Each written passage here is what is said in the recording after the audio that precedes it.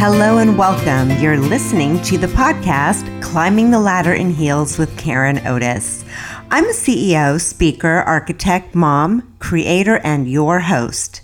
This is your go-to show for the very, very best advice, the very best life hacks to be the CEO of your life. Because if you're like most women, you want to have it all, and there is nothing wrong with that. I'm here to show you that you absolutely can. With the right strategies, a steadfast dedication, and the commitment to work hard for it, you can create your best and most exceptional life. I've done it, and now I'm here to support you and streamline your path, making it not only attainable, but fun and exciting along the way. I will share everything I've learned and everything I know. So let's dive in. Have you ever felt kind of blue after a big event that you had planned or something big that you were looking forward to? Well, 2 weekends ago was my daughter's wedding, and there was so much planning for a whole year. I'm sure you can imagine. There were decisions to be made at every turn, and then there was scheduling and coordinating. It was like an all-consuming endeavor, and that is for sure. I mean, if you've done your own wedding, you know it is a ton of work.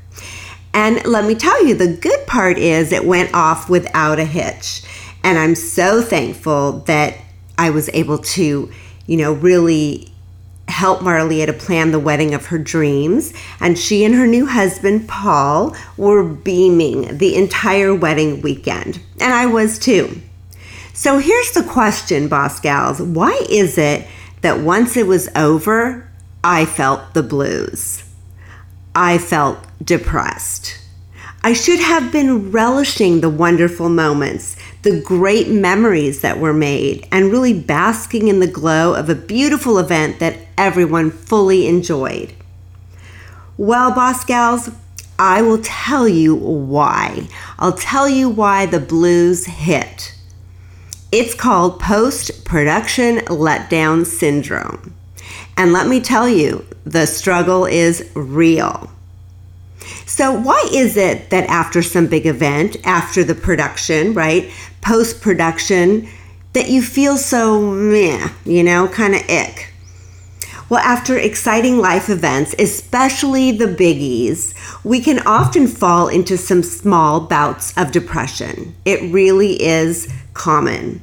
It's like that high of the event, that high of like the adrenaline, the high emotional state, and the excitement and the anticipation of it. Well, then that adrenaline dramatically drops off, and it can leave you feeling empty and feeling like a sad void. We're left kind of lost without the next exciting thing to get amped up about. And there is a biological reason for these blues that hit after a big event. So when we have been stressed or when we've been, kind of amped up, our bodies create a lot of cortisol. And I've mentioned cortisol before. That is the stress hormone. It is not good for us. So after the event, there is that sudden drop in cortisol from our bloodstream, and that drop in cortisol can give us a big letdown because we've been cranking up our adrenaline and now abruptly it's gone. It is the same for 2 other chemicals in our bodies that get amped up when we're happy.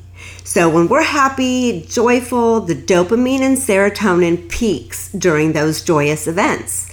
That's when everything is amped up, all of those good hormones, the dopamine and serotonin, but post-event is when the levels drop and they return back to normal.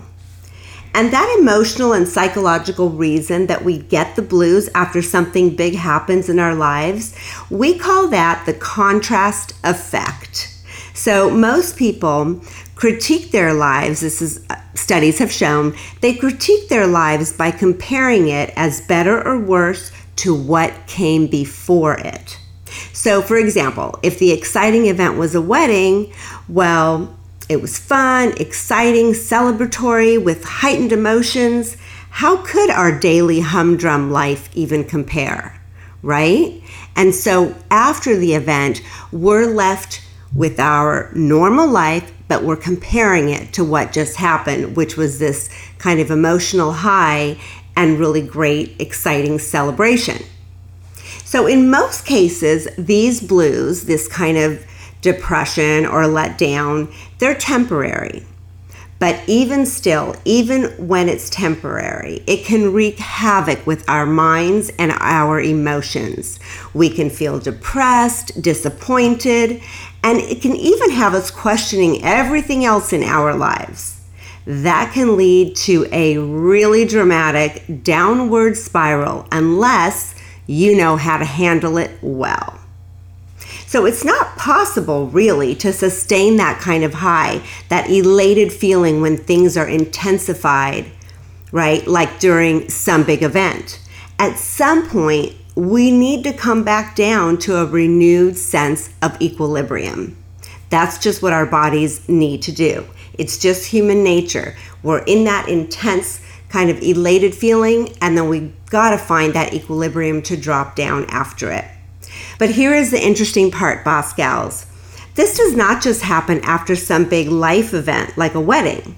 It can even happen if you've been working long and hard on, let's say, a work deadline, pouring in extra hours and feeling that heightened stress or that intensity of the project as you're trying to meet a deadline.